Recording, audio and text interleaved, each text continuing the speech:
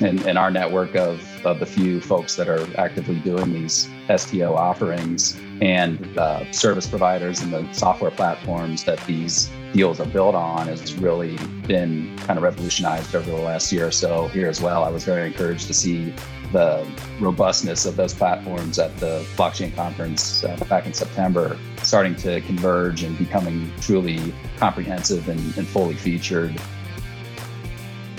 What's going on, guys? This is the Passive Wealth Strategy Show. Thank you for tuning in. This is the show that will help you escape the Wall Street casino and build wealth on Main Street by investing in real estate. Today, our guest is Keith Meyer from Symphony Capital Group. And today, we're focusing our discussion around blockchain tokenization technology for real estate syndications. That's a mouthful. Really, it's applying the blockchain or cryptocurrency to real estate syndications and digging into the current state of technology, where Keith thinks things are going in the future, some pros and cons from the perspectives of passive investors and the perspectives of syndicators and deal sponsors, people putting deals together. I won't share too many of my thoughts about this right now, because I think I share many of them throughout the course of the interview and where I think we stand today and all those things. You know, I won't editorialize too much here in this introduction, but I think it's very interesting. This may well be a big part of our future in real estate. I think really only time will tell, but it's well worth, in my opinion, paying attention to these things right now, seeing where the technology stands and how it takes over or doesn't take over market share and what happens, all the evolutions, because it could be big, maybe not, but paying attention is always good, right? Learning, staying educated, and watching new technologies and new developments, right? What can go wrong? Learn, and you will be more informed about making decisions. So great conversation with Keith today, and a really interesting topic that I think needs more information around it, and Keith shared plenty for us. I'm your host, Taylor Loht. I'm a real estate investor. I buy real estate with passive investors. And if you would like to learn more about what we do and potentially invest in one of our future deals, just go to investwithtaylor.com. Fill out the form and take the next steps. I look forward to speaking with you. If you're an Apple Podcast user and you enjoy the show, please do take a moment and leave us a rating and review on the show. 5 stars if you don't mind. I appreciate that so much, you guys. I really, really do. That helps other people learn about the show, because that helps us rank higher in the Apple Podcast ecosystem. People see your reviews and they think, hey, I need to listen to this show. And I'm always honest with you guys. I say this every time. That gives me a nice little warm and fuzzy feeling, because I get to see that you're engaging with the content and you're escaping the Wall Street casino along with us. That is direct feedback. I do look at those pretty much every day, see your reviews, and it just keeps us all going here. I love it so much. If you know anyone who could use a little bit more passive wealth in their lives, please share the show with them and bring them into the tribe. Help them build passive wealth on Main Street. No matter what podcast app you use, if you haven't done so yet, do look us up and hit the subscribe button. And that way you'll get every new episode. You'll catch us here every Monday, Tuesday, and Thursday. That's when we put out episodes. That's when we're doing it. That's when we're helping you all escape the Wall Street casino. Once again, our guest is Keith Meyer from Symphony Capital Group. We're talking about the blockchain technologies, applications to real estate syndications, where the technology stands today, where it was 6 months or a year ago, everything that's happened in the last year, and where we might be going in the future. So much more, many questions that I had. And I think Keith is really on the forefront of a lot of what's going on. So great lessons. Without any further ado, here we go. Keith, thank you for joining us today. Absolutely, Taylor. Happy to be here, man. It's going to be a great conversation. You have a really cool experience, and we're going to dig into, I think, a unique area that is growing and maybe the future of real estate investing. We shall see. For our listeners out there who don't know about you and your background, can you tell us a bit about your experience and what you do? Yeah, absolutely. So Keith Meyer, I'm the principal of acquisitions and sponsor relations for Symphony Capital Group. We're a multifamily syndication team based out in San Diego, California, although we primarily invest out of state. So I can touch on a little bit of the investment climate that we're seeing out there on the West Coast, but for a variety of reasons, we focus primarily on the Southwest and Midwestern markets currently. Cool. Absolutely. So which markets are you investing in, and like what types of assets specifically do you invest in, just so folks can have like a filled out picture? Right. So we invest in apartment complexes, generally 50 units and above. We'll go as low as a C plus, B minus class, generally perform a value add plan to bring that up to a B plus class. And then recently, we've also added some Class A investments into our portfolio as we've kind of changed our thinking a little bit on the multifamily investment strategy. So that's something that I'd be happy to touch on as well. Yeah. How did that change? I mean, I would love to pull on that thread a little bit. Yeah. So a couple of factors that we saw is over the last 2 years or so, we've been hustling like everybody else, trying to find these diamond in the rough value add deals that ultimately pencil when you do your due diligence and try to get everything across the finish line. So as you see the bidding become more competitive for C plus, B minus type deals, seeing cap rates compress towards the level of newer Class A type product, it becomes more compelling to acquire a newer property, obviously, that's going to have less skeletons in the closets, but also with that lower cap rate, have more value added to the bottom line, which with each dollar of NOI that you're able to ultimately generate either through expense reduction or through rent growth. So we kind of saw those factors start to converge, more favorable lending environment generally on the Class A product, even things like property management, percentage of gross incomes generally a little bit lower on some of the larger Class A product, insurance premiums a little bit lower. So when you're able to really roll these up and package these, it presents a pretty compelling investment thesis for the Class A product as we stand here in 2021, coming on 2022. Great. I mean, I think chasing cap rate has bitten a lot of people that go after cap rate alone, or maybe overweight that in their considerations and end up buying old properties that end up, like you said, having a lot of skeletons in the closet that then, cost money to fix. And folks don't budget properly for those things because they made the mistake of putting too much weight on the wrong number being cap rate. And when you need to close on a Class B property within 30 days, the competitive closing timeframes that we see these days in this COVID world we live in, try getting an electrician, a plumber, a phase one survey, all the contractors out there to really thoroughly vet the 40, 50-year-old product and get you a report back so that you can develop a CapEx plan. It's really challenging. So having a better idea of what you're really getting yourself into on the Class A space has been something that's worked out pretty well for us. Yeah, 30 days might sound like a lot, but it's really basically nothing. It's not enough time to do stuff. Not enough time. Yeah. Well, today, I wanted to discuss with you blockchain tokenization in real estate syndications. And, this is a new area for me, to be, honest, for our listeners. I do have some cryptocurrency investments, but I haven't delved personally into real estate syndications and how the blockchain can be applied other than a surface level. And you have a much better understanding of this than I do. So, I guess first off, start off by telling us about it. And then, I'm going to have, a slew of questions about how it works and things that might be concerns or might be benefits. Yeah, certainly. This is a really hot topic, especially where I'm based out of in Southern California. So it's really been within the last year or so that this has ramped up, particularly in the commercial real estate space. So I was fortunate enough to speak at the first of its kind blockchain for real estate conference in Austin, Texas, back in September. And this is a venture that my team at Symphony Capital Group has really worked to educate ourselves on over the last year or so. And it's interesting coming from me. I'm a pretty conservative investor by nature. That's what's always drawn me to real estate. And I bought my first cryptocurrency about a year ago. So, I'm a relatively newcomer to the space.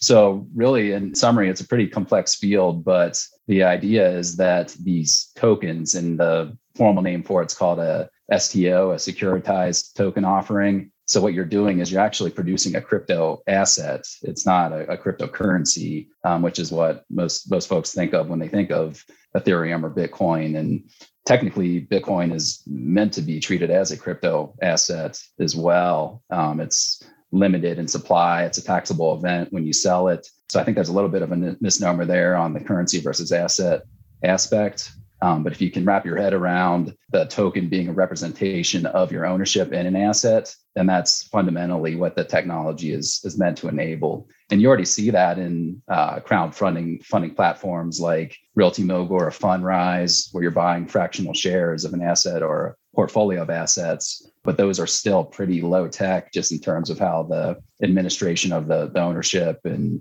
transferability and lack of smart contracts and international exchanges and things like that. So what we're really excited about from the syndication standpoint is that's probably the biggest drawback that we have when we're trying to raise capital, is that syndications and commercial real estate in general are still fairly illiquid investments, relatively speaking. We usually underwrite the majority of our deals over about a 5-year horizon, and then we're generally aiming to recapitalize or refinance within 2 to 3 years in that window, or even explore a sale by year 2 or 3. So you're still 2 or 3 years minimum of illiquidity into that investment. Whereas the idea behind STO, securitized token offerings, is that you would be able to take your $50,000, $100,000 investment and divide that into fractional tokens that you could sell on a secondary exchange 24/7, essentially. And generally, when you introduce liquidity into an asset, you see what's called a liquidity premium introduced. So having that option typically makes the value of that asset go up. So the idea would be that we would bring value to our existing investors, not only by offering them liquidity if they needed that, if they wanted to trade out of a deal and recapitalize, but also likely a bump in the net asset value by having that liquidity available. Okay, great. And I want to make it, clear, or at least call it out, that we're definitely speaking in general terms here. And for a lot of the things that we're, just to clarify for the listener, a lot of things we're going to discuss is probably going to get into territory that maybe the market hasn't really figured out yet, or the technology hasn't really figured out yet, or we might even touch on some securities laws and regulations. And I am certainly not a securities attorney. And Keith, as far as I know, you are not either. So these things are, correct, again, all general terms and not advice in any way.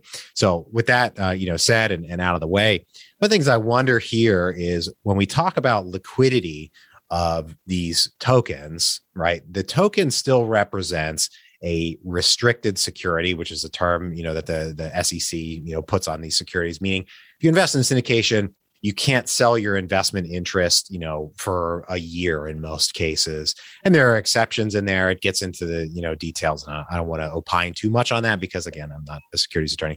But how does that impact when we're talking about these tokens and that they can be more liquid? But as far as I know, or as far as I expect, the SEC is not about to say, well, it's a token, you can sell it whenever you want now. That restriction is probably, my expectation, going to carry over to the token. Yes or no? What are you seeing there? Yeah, great thoughts, great questions. And it's kind of a standard case of the technology coming before the regulatory body is set up to manage the technology. So we've seen some shifting even within the last year or two as far as what the approach is. But in general, you're correct.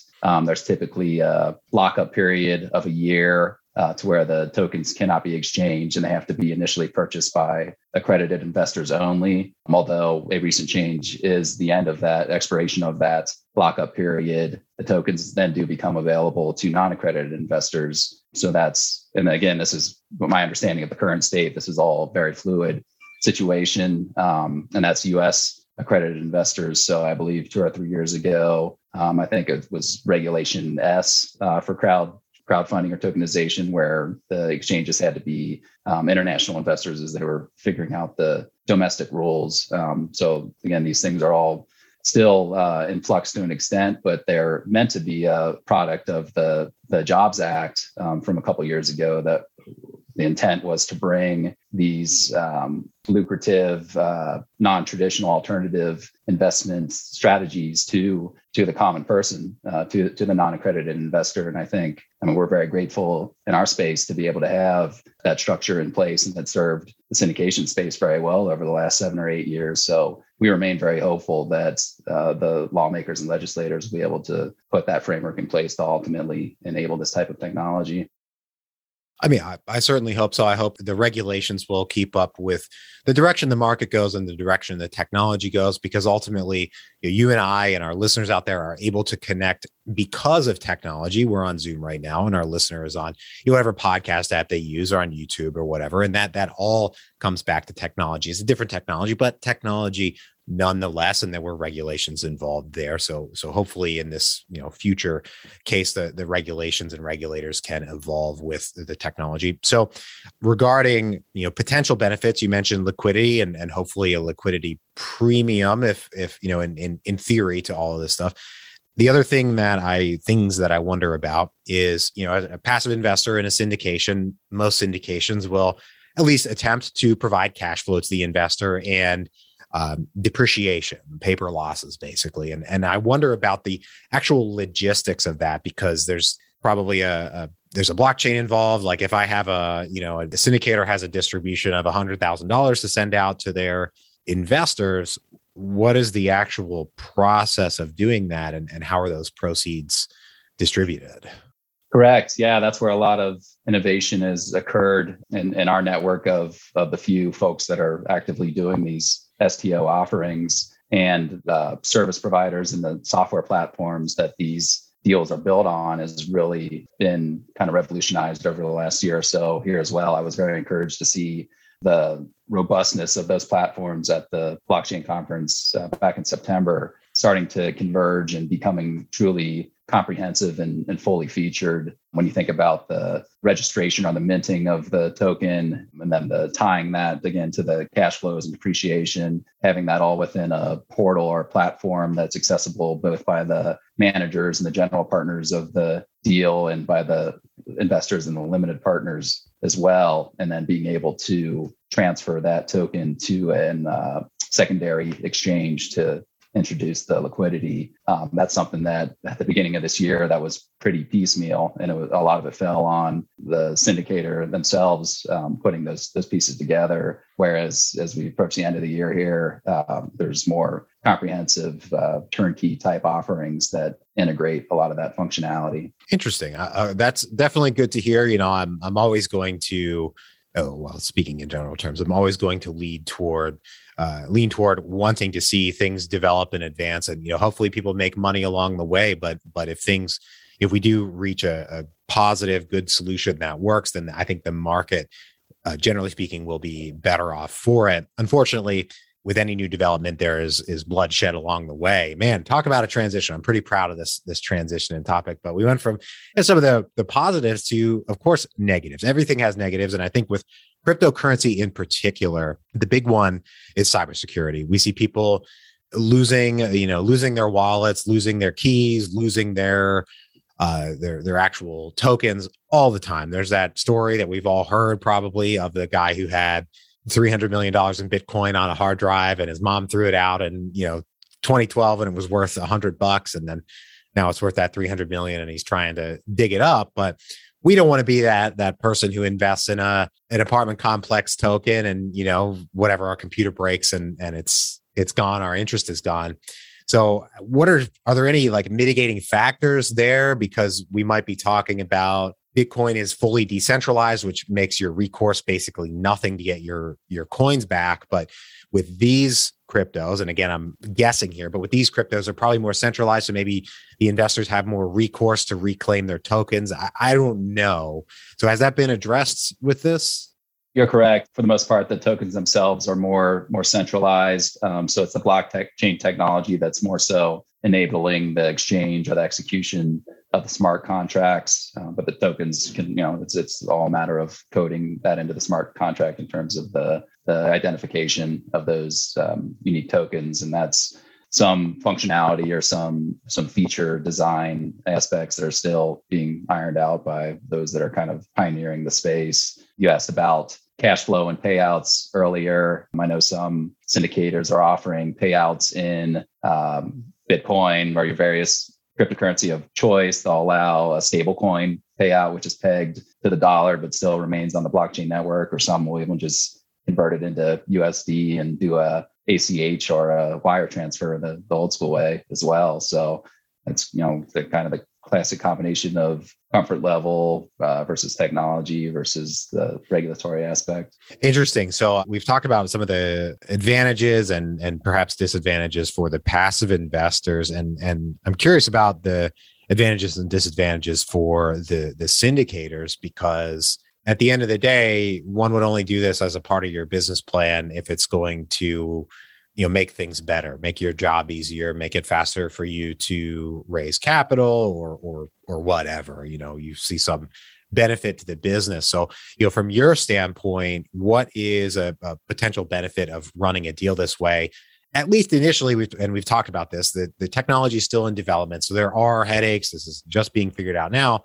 But sure, as we go down the road, what do we see as the potential upside?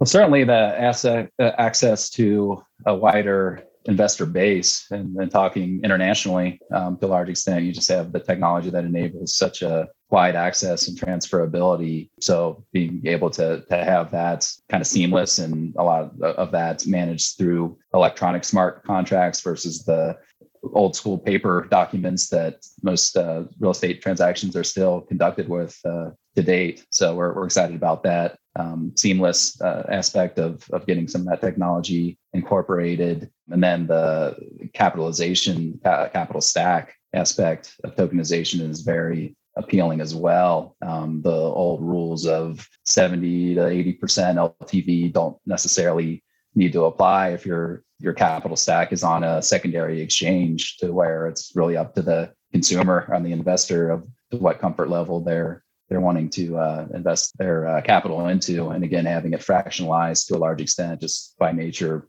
provides a little bit of a risk premium and liquidity, and enables the masses to access these premier investments at a pretty small investment minimum. That's true. You take the whatever $50,000-$100,000 investment and break it up into some number of smaller chunks, and then folks can either sell off or buy into a deal, maybe $1,000 or $10 or $100 at a time. Absolutely. I heard a case study of a single family home tokenized project where the active residents who were renting the property bought into their own equity of the deal that the home that they were renting. So they were partial owners of their own investment property and getting a slice of their own rent income. I mean, I thought that was pretty eye-opening. Interesting. So another thing I wonder about is, and again, I'm far from an expert on this stuff, but as I understand, these smart contracts have to run on a blockchain backbone type of thing. They have to be processed by something. Are we looking at like a new coin, like a new version of Bitcoin and Ethereum, Ethereum being like a smart contracts platform, or does it all kind of ride on Ethereum, or what does that look like? And this is me showing my definite lack of knowledge on this topic. And I wouldn't have even had an intelligible answer for you 6 months ago, but yeah, fortunately I've heard a little bit. So I'll speak to the extent that I'm informed at this point. But basically what you're looking at is specialized blockchain technology or platforms. So it would be more of a contract, commercial real estate centric technology that enables that specific types of transactions that would need to occur in this case. And there's quite a race and a competition to become the innovator in that space. So I know it was first mostly based on ERC20, the Ethereum platform. Now I know there's a blockchain technology called Algorand. That's a big player in the space, very good at executing contracts quickly and with minimal gas costs, things like that. So that's still being optimized, but it's definitely better options these days than there were even a year ago. So yeah, that is, I think that's probably an area we'll see evolution in, because you mentioned gas fees in particular, which are basically, as I understand them, transaction fees, which with Ethereum scale or go up rapidly with the amount of the actual amount of transactions on the network. So when things get really hot, the prices flying upward, the transaction fees go up considerably. And at least in the case of Ethereum, within the last year or so, that has at least helped drive many competitors' valuations up in that space, because we see a weakness potentially in the Ethereum technology. Correct. Okay, I want to make sure I get that right. You nailed it. So you mentioned that you were at this conference back in September. For folks out there who want to learn more, whether as a syndicator or a passive investor in this space, that you want to keep an eye on it, but hey, maybe we're still concerned about COVID. We don't want to go to conferences. Where can people read up on this or keep an eye on the technology so they know what's happening? Yeah, good question. So there are a couple resources, not a whole lot out there on a consistent basis, but YouTube's a great platform to see some blockchain for real estate applications. A couple of our videos from that conference. Again, that was the first of its kind, but we're planning to do that at least on an annual basis, if not twice a year, likely in the Austin area. My team at Symphony Capital Group is actually starting a podcast first quarter of next year called The Future of Real Estate, and blockchain technology is going to be one of our main focal areas. So we've been reaching out to our ever expanding network of technologists and folks in the space that have already done a few of the limited successful STO offerings over the last couple of years. Will be guests and involved with that platform. So trying to have more of a consistent educational platform and just updates on how quickly the technology is moving along. So I think that'll be a good resource in that regard. Awesome. Well, I would still consider myself a skeptic in this space, but I think I said this before we were recording. I don't want to be the guy who in the early to mid 90s was saying this internet thing is a fad, only updated to today with crypto technology saying this stuff is a fad. And then 10, 20 years down the road, looking like a jerk. So sure. I want to be sure to keep knowledgeable about it. And it's great that you're starting a platform that's going to help people keep up with the latest in the technology. Right now, we're going to take a quick break for a sponsor. Have you ever wanted to invest in the private lending and debt side of real estate? You might find that going out and finding borrowers on your own is tough. When you find a borrower, you have the task of evaluating their plan all on your own. And the traditional way of lending private money highly concentrates your risk because you'll probably be funding the whole rehab loan on your own. That meant writing loan checks well into the hundreds of thousands of dollars, placing a lot of risk in individual borrowers and properties. Not to mention, there's a lot for you to know in terms of how to structure these loans so that you can help protect yourself and work with the borrower in your interests. Now, there's a new way to invest in the debt side of real estate that turns the private money lending space on its head. You can invest in a variety of debt instruments with this new platform with as little as $10 in each opportunity. You can diversify your investment across a wide variety of borrowers, geographies, and asset types. This new platform is called Ground Floor. They make it easy to invest in either your name or using your self-directed IRA. And if you don't already have a self-directed IRA, don't worry. They make it easy to get started and get one opened. Go to www.passivewealthstrategy.com/groundfloor to get started, or click the link in the show notes. See the Ground Floor site for full terms and details of what they offer. Once again, that's www.passivewealthstrategy.com/groundfloor, or click the link in the show notes. Back to the show. All right, Keith, I've got 3 questions I ask every guest on the show. Are you ready? I'm ready. Let's do it. Great. First one, what is the best investment you ever made other than in your education? Oh, I'm glad you phrased it that way, because education is certainly the best. That's why we took it off the table. Any of us can make. So yeah, that's off the table. I'm going to say it was the mobile home park that we bought last year in Albuquerque, New Mexico. So this was actually a friends and family, just a private deal that was a 1031 exchange from a previous property that we had. And it still blows my mind saying that we're doing 1031 exchange and Fannie Mae agency financing at 4 and 5 caps in the mobile home park space, because my family's been in the space for 25 years. And that was not the case in the 90s and 2000s. It's really been the last couple of years that space is, mobile home park space has really blossomed and grown. So this was a deal that I found off market by a system of building an off market database of owners and calling them essentially and establishing relationships. And in the mobile home park space, you see a lot of non-professional, longtime owners that probably built the property a couple decades ago and have managed it as their baby ever since. And as they get up into their 70s, 80s, 90s, they're looking to transition out. So we've had success in that regard, being able to present compelling offers to finally help them let go of their baby and enjoy their retirement finally.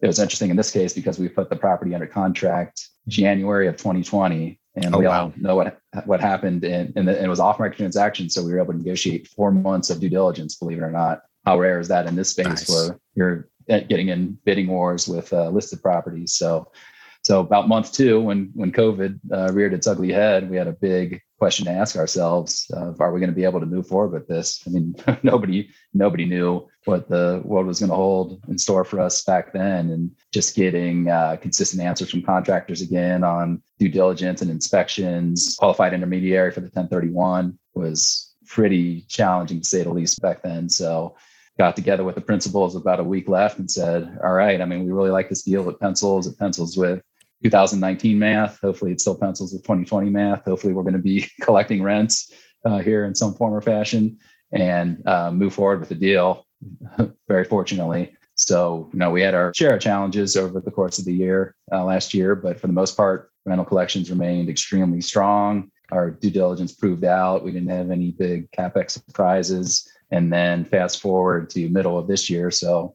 about a year into ownership, we were already able to execute a Fannie Mae cash out refinance and pull out about 65% of our 1031 equity tax-free from that property. And this was at premier agency debt terms and interest rates as well. So that was a really strong success story for us, being able to prove out our business model and provided us with a good amount of capital that we're able to deploy into future multifamily syndication. So that's probably my best success story to date. Nice. That's awesome. It's interesting to get a window back to the beginning of COVID, because you're right. None of us knew what was going to happen. And many of us, I think, reasonably were concerned about the future of real estate, but little did we know the money printers would fire up and Mm-hmm. and really that they did. Yeah, really helped us out. So we had the best investment. Now we go to the other side of that coin, the worst investment. What is the worst investment you ever made? Fortunately, I don't have too big of a horror story in this regard. That says something about my investment journey, but it kind of started out as a bad investment that's ultimately worked out. So this was the first home that I ever bought. This was my primary residence when I graduated college, also in New Mexico.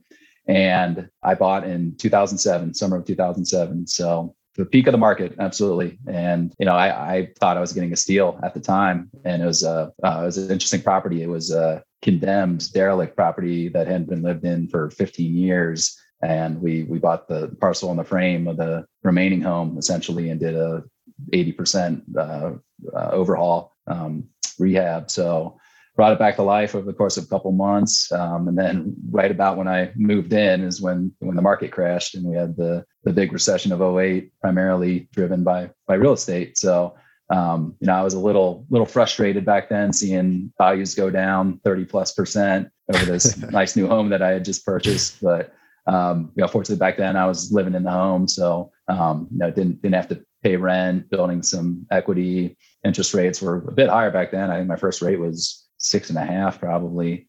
So lived in the home for a couple of years, took really good care of it, kept adding some new features to it. And then when I relocated to San Diego about 10 years ago, made the wise decision to hang on to it and try out this single family landlord thing. So had a property manager in place, been successfully running that for the last 10 years. And then obviously I rode the wave back up over the last 10 years of building equity. And now it's probably 20 or 30% above what I even paid for it back in 2008. Been making hundreds of dollars of tax-free cash flow each month from renting it out. And then last year when interest rates dipped during COVID, I performed another cash out refinance on that property. So I was able to pull out a good chunk of change to use as co-investments into our Symphony Capital Group multifamily syndication. So started off as a bad investment and ended up being a pretty good one just by playing the waiting game. Nice. And cash flow makes that all much easier to take. Got to have that cushion. Very important. Yep. Yeah. My favorite question here at the end of the show is, what is the most important lesson you've learned in business and investing? It probably actually ties back to what we just talked about, is making sure you have that cushion in place. And that's something that That's what caused the last real estate driven recession. Essentially, is you saw 95% LTV on projects that were way overvalued and non-qualified buyers with very little underwriting and due diligence going into granting these loans. So that's something that has been very comforting and encouraging, even in this high valuation, low cap rate environment that we find ourselves in, is that the capital stack is still pretty conservative. I think on the equity side, investors and preferred equity groups are still expecting reasonable returns that can pencil out with reasonable growth rates, factoring in increasing expenses and inflation, and still having trajectories and targets that are achievable. And then on the debt side, you're seeing LTVs that are still very reasonable. It's rare to get something that's above 80, 85% these days. And then in the ultra low 2 and 3 cap rate markets of San Francisco or in Austin, Texas, you're seeing LTVs still being held fairly low based on what the underwriter is ultimately projecting the value to increase over the next couple of years. So I think that bodes well for our space, and I'm grateful that we are seeing that. And I think that means we have quite a few more years of runway here in this commercial real estate space. Awesome. Great to hear. And such a great conversation today. I think just to kind of recap my thoughts about it is I think we might be looking at the new internet. Maybe, I don't know. I can't predict the future, but I'll be more than happy to keep an eye on the space and see how things evolve. And I appreciate you being out there and being part of the group of folks who are pushing the technology and educating the rest of us about it. If folks want to reach out, if they want to get in touch with you, if they want to track down your show or anything like that, where can they find you? Yeah, absolutely. So our website is www.symphonycapitalgroup.com. My email is keith@symphonycapitalgroup.com. We're all over social media, so you can find us on Instagram, Facebook, LinkedIn. And then my personal LinkedIn is linkedin.com/IN/KeithME. Nice. And the name of your podcast, but it's not out yet when we record, but hey, it might be out when folks are listening to this. Yep. We'll be starting at Q1 of next year. And the name of the podcast is The Future of Real Estate. Awesome. Love it. Well, Keith, once again, thank you for joining us today. And to everybody out there, thank you for tuning in. If you're enjoying the show, please leave us a rating and review on Apple Podcasts. I appreciate that so much, you guys. That helps other people learn about the show because that helps us rank higher in the Apple Podcast ecosystem. And I'm always honest with you guys. I tell you this every show. That gives me a nice little warm and fuzzy feeling because I get to see that you're engaging with the content and you're escaping the Wall Street casino along with us.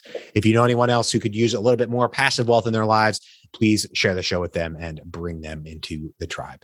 No matter what podcast app you use, don't forget to look us up, hit the subscribe button, and catch us here every Monday, Tuesday, and Thursday.